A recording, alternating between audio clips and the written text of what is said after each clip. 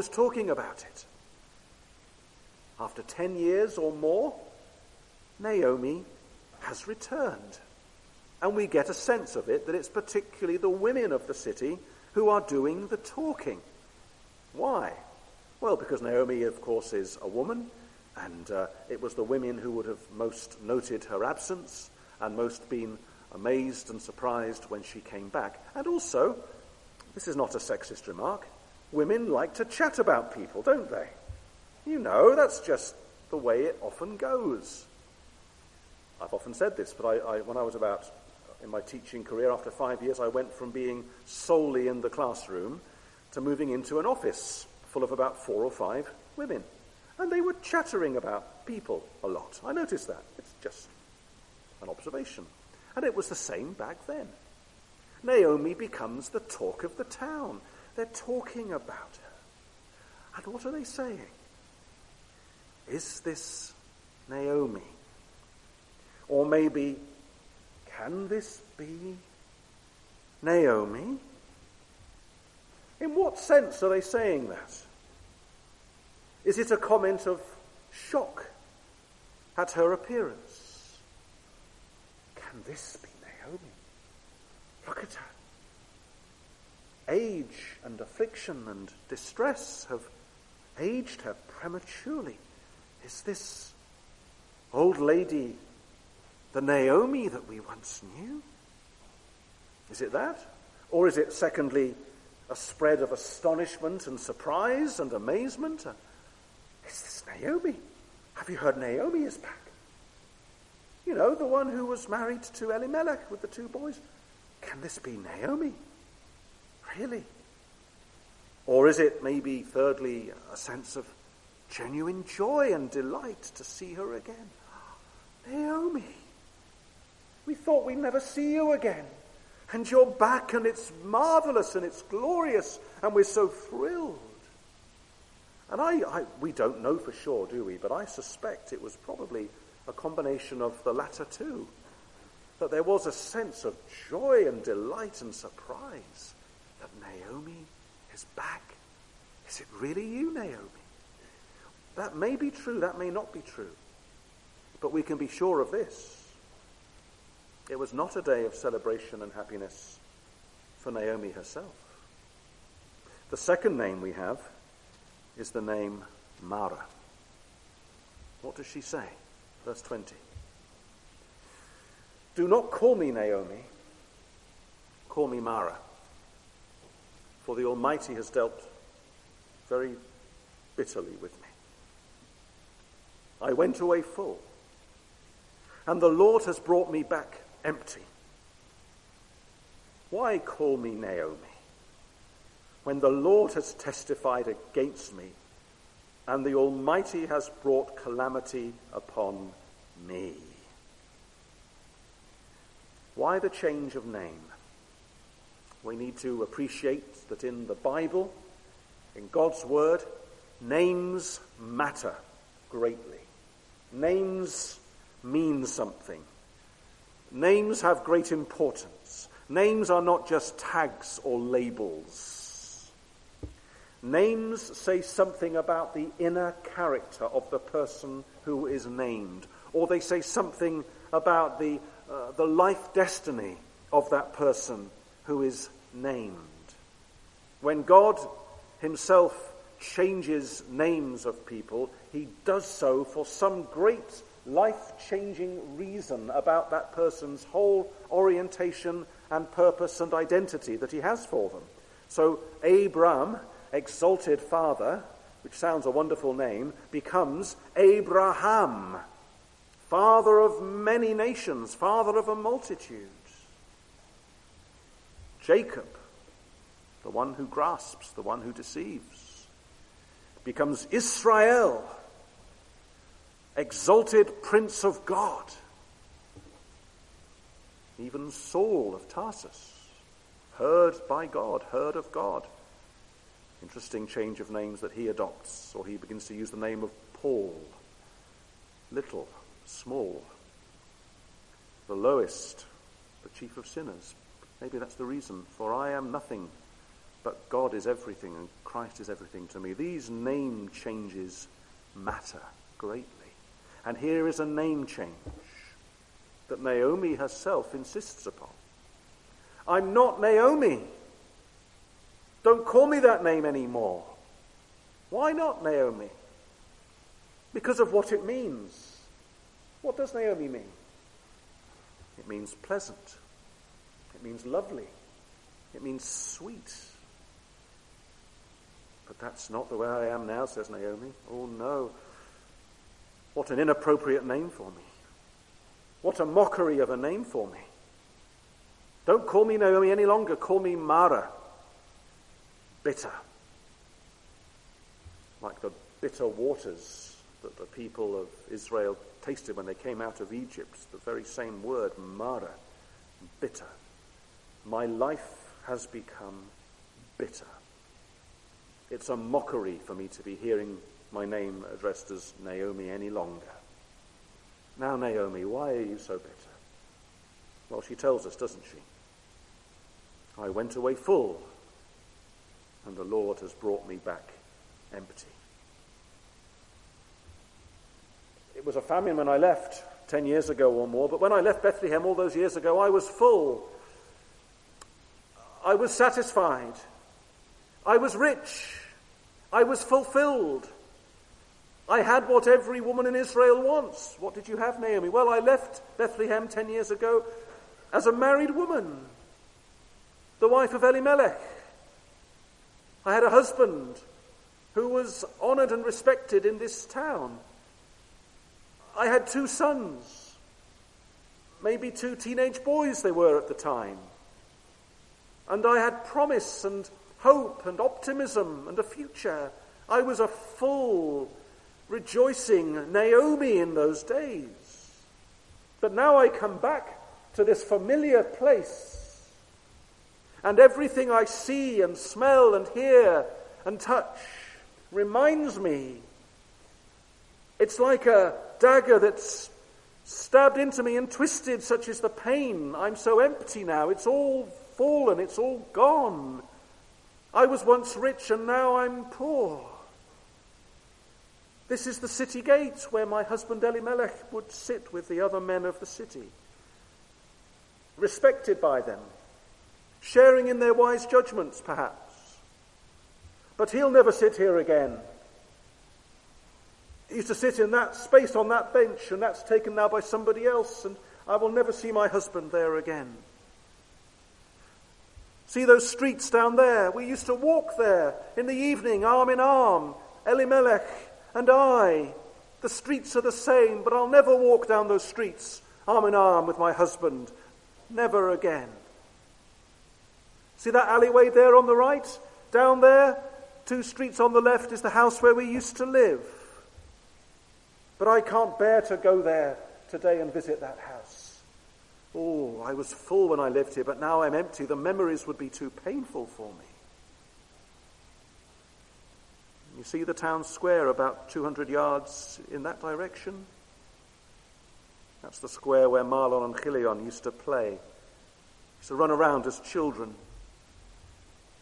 That's where Mahlon fell over and he scraped his knee and he was in tears and I had to pick him up and look after him. That's where Chilion got into a bit of a scrap with the other boys in the neighborhood, and he was cross, but we patched it up and everything was fine. And that's where we had wonderful times as a family. And I can see young men now who were friends of my boys when they were just little kids, but now they're young adults and they've got wives and children of their own, and my boys never had that. I went away full, and now I'm returning as an empty and bitter widow. Don't call me Naomi. Don't call me sweet, pleasant, happy. No. The Lord has testified against me, she says. Notice what she says. This is her theology. This is her understanding of God. The Lord has testified against me, and the Almighty has brought calamity upon me. Is she right? Is she right? Has all this disaster and sorrow come upon Naomi because the Lord has done it? And back in verse 13, we read something very similar that she says to Orpah and to Ruth. As she's about to leave, Orpah at least, she says, "My daughters, it is exceedingly bitter to me, bitter, for your sake, that the hand of the Lord has gone out against me." And we have to say, Naomi, yes, thus far you are right. She rightly believes in a sovereign God. Would it be a comfort to say to Naomi or any grieving widow who's lost husband and sons, well, of course, this wasn't meant to happen. God didn't mean it to happen. God is powerless to intervene in these events. This is just rotten luck. This is just a chance event, and God is wringing his hands in dismay that this happened. He can't do anything about it. Would that be comfort? No, it would not be comfort. Naomi rightly believes in a sovereign God. And we saw this last week. We read those words of Deuteronomy, that the Lord is the God who forms light and darkness. He is the God who kills and the God who makes alive. He is the God who wounds and he is the God who also heals, isn't he? And Naomi uses a word here in verse 21 that is a word that underlines his sovereign power. She speaks of God, you notice in verse 21, as the Almighty. The Almighty has brought calamity upon me. And some of you may know that the word for Almighty in the Hebrew is the word Shaddai. El Shaddai, God Almighty. It's a name of God we see often in the book of Genesis, especially when God is announcing to Abraham or to Jacob some great gracious purpose he's about to bring on them. El Shaddai, God Almighty, is the one who appears to Abraham and says, "I am God Almighty, walk before me and be blameless." He is the God who later appears to Jacob at a low point in Jacob's life when his family are going in all sorts of directions. "I am Almighty God, I am El Shaddai, I am still the Almighty God who is with you." The Almighty One, the Omnipotent One, the all-powerful God. And Naomi is saying, yes, this God, the God who does and can do everything in this whole universe, the one who chose my forefathers, Abraham, and my foremother, Sarah, and my ancestors, and blessed them, and gave them this land, and was so rich and so generous to them, is the same Shaddai, the same Almighty, who has now brought me into this calamitous condition. And that's why I am no longer Naomi. I'm Mara. That's me. That's my life. It's bitter. It's all thorns. It's all empty. It's all cold. It's all dark. It's all death. It's all sorrow. It's all pain. My name is Mara.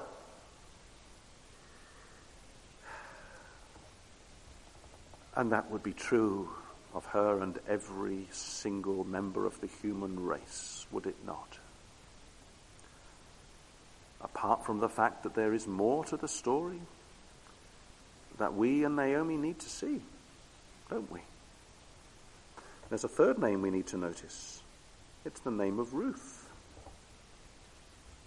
Look at these verses and notice how Ruth is mentioned and how Ruth is not mentioned. She's mentioned without her name being raised in verse 19. The two of them went along until they came to Bethlehem. And then the narrator, the storyteller in verse 22, quite deliberately mentions Ruth the Moabitess in his closing verse of this first chapter. But notice this. The women of the town, they don't mention Ruth. But far more importantly, Naomi does not mention Ruth. the fact that Ruth is by her side is completely overlooked. She might as well be utterly invisible. She disregards her. I and only I am here. I and only I am here, alone and empty and bitter and desolate. Naomi, who is this lady who's with you, by the way? Naomi, aren't you omitting something? Aren't you forgetting someone? Has it really all been nothing but bitterness and barrenness and emptiness for you in the last few weeks and months of your life? Who is this daughter-in-law who is with you? We know from later on in this book that Ruth has already shown Naomi great love and care and loyalty and kindness. But Naomi, are you not going to even acknowledge in your words to your old friends in Bethlehem that a few days ago maybe, or a few weeks ago, this young woman who is your daughter-in-law said something to you that should have given the greatest hope and joy and expectation and comfort to your bitter, empty life? Your people will be my people. Your God will be my God. Despite what you've said, I'm clinging to you and to your God because your God clings to his people. I know that. It's the kind of God he is. Naomi, it's as if that's never registered with you at this point in your life. Now let me apply this to everyone here, to you and to me. When we as the Lord's people pass through times of hardship, we may well say, it's been bitter for us. We should say so if it has been. Are we not encouraged when we look at the book of Psalms that we see David in particular pouring out his complaint before the Lord? Look at Psalm 142 as an example. Look at Psalm 52. Look at Psalm 57. Look at so many Psalms. The Lord's people are encouraged to come to the Lord and say, Lord, my burden is great.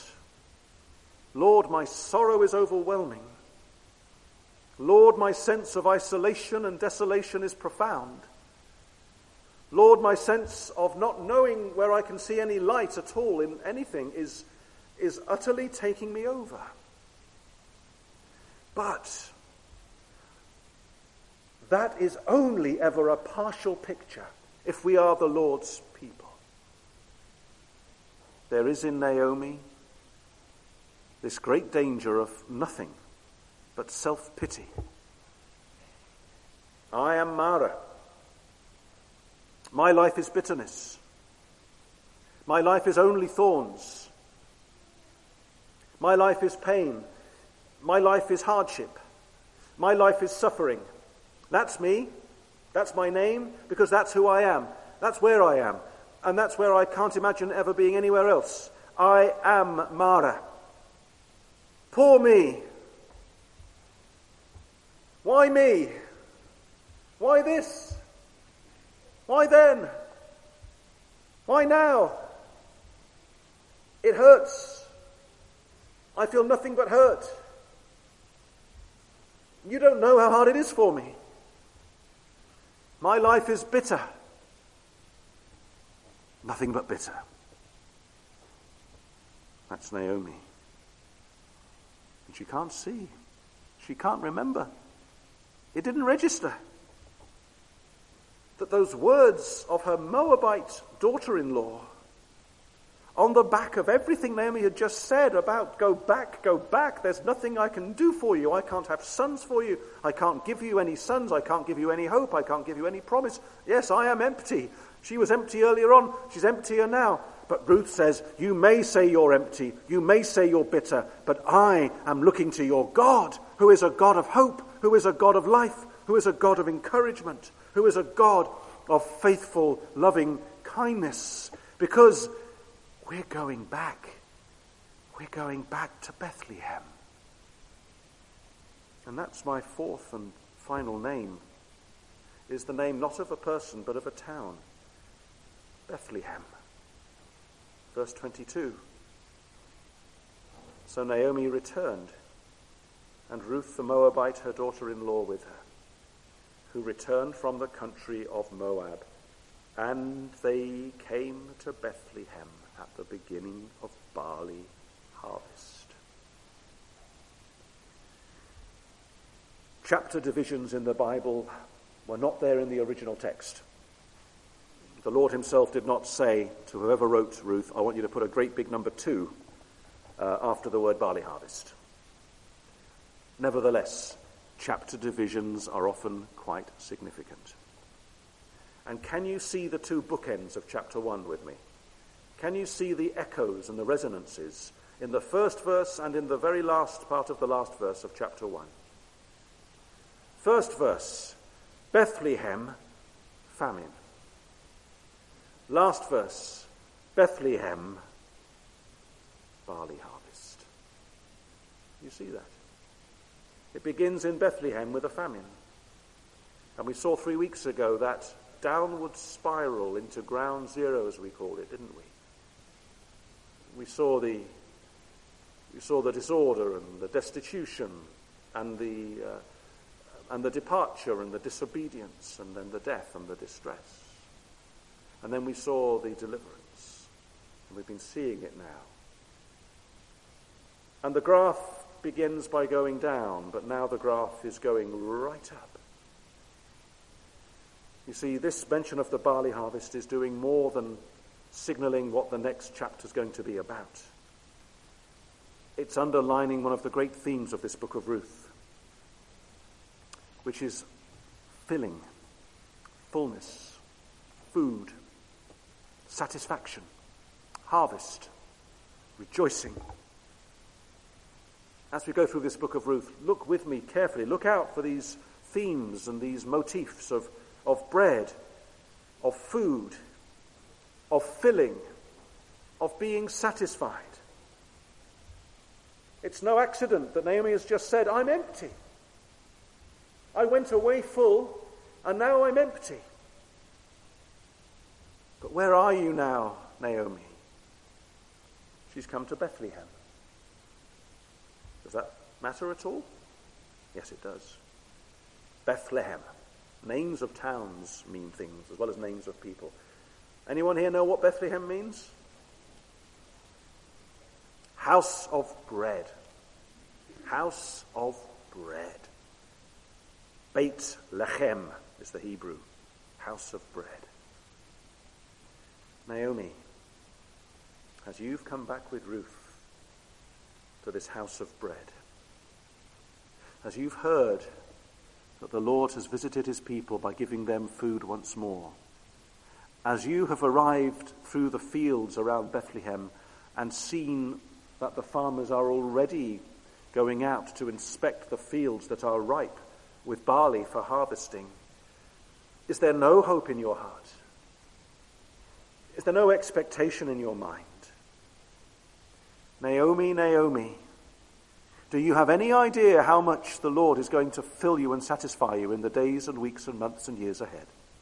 Do you have any idea, any expectation, any prayer, any hope, any sense of, I may be empty, I may be bitter, my life may be hard, but there is a God, my God, that Ruth, my daughter-in-law, is clinging to.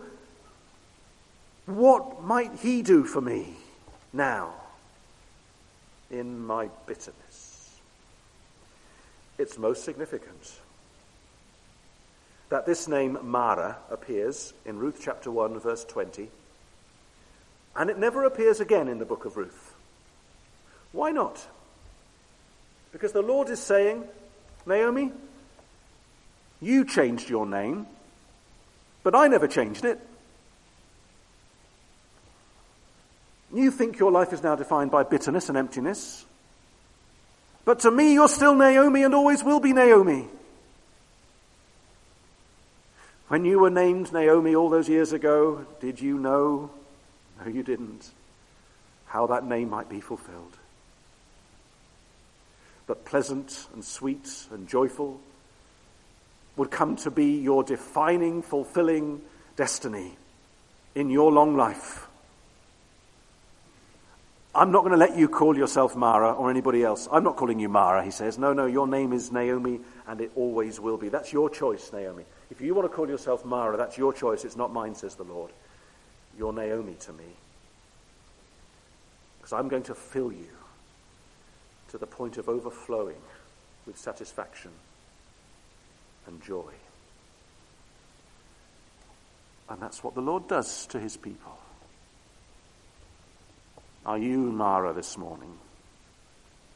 And you're sitting there and you're thinking, no one knows what my sorrow is like.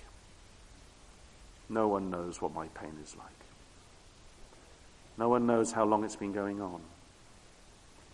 No one knows how uniquely lonely it is to be me.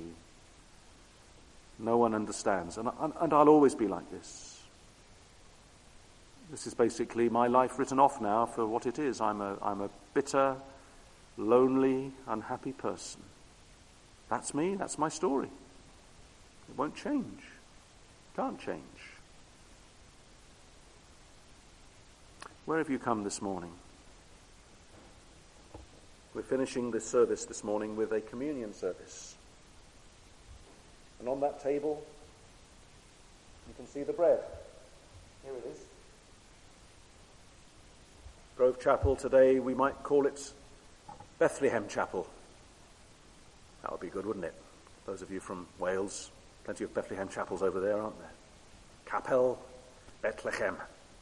Why not? All right. A house of bread. House of food. House of filling. House of sustenance. House of satisfaction. House of joy and praise. A house of Naomi. A house of sweetness. A house of pleasantness. A house of bitterness. Of fullness, not bitterness. Why do I say these things? There's not much bread here, is there? I mean, if we broke this bread up and gave everybody a piece, would it be enough food for us to have for lunch? Well, we know what the Lord did once, don't we? With 5 loaves and 2 fishes, and he filled everybody. Isn't that a wonderful picture as well? But it's what this bread points to, isn't it, that matters. Do this, says Jesus, in remembrance of me. I am the bread of life. Whoever comes to me shall not hunger.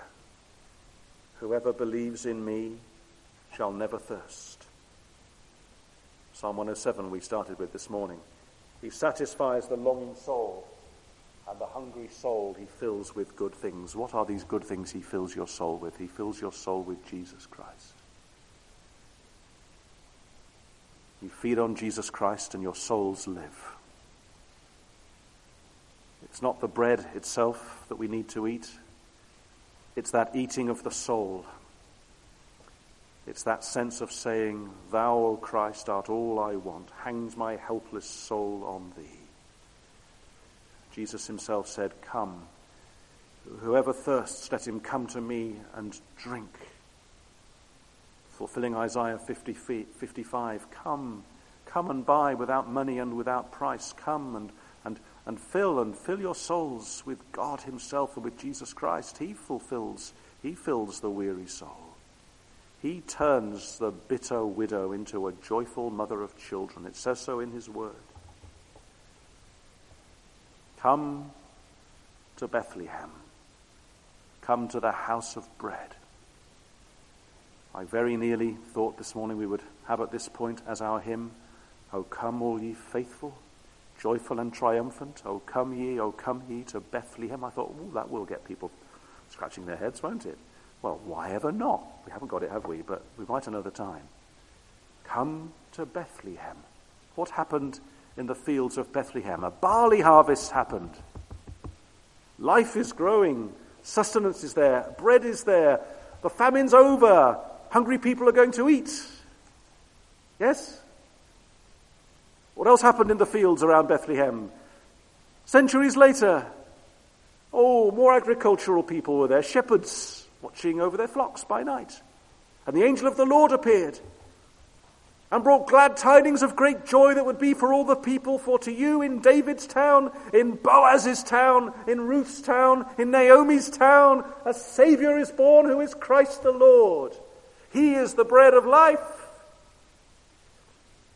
You come to him and you say, Lord, my life has been bitter. Yes, it has. If you are without Christ, if you live without Christ and you die without Christ, your life and your death will be bitter, bitter, empty. And Mara will be your name. But if you come to Bethlehem, and you take and you taste and you eat and you feed on the one who said, my body is real food and my blood is real drink. What does he mean by that? He means that we have substantial, real life, eternal life, only when our souls feed on Jesus. Let's pray together.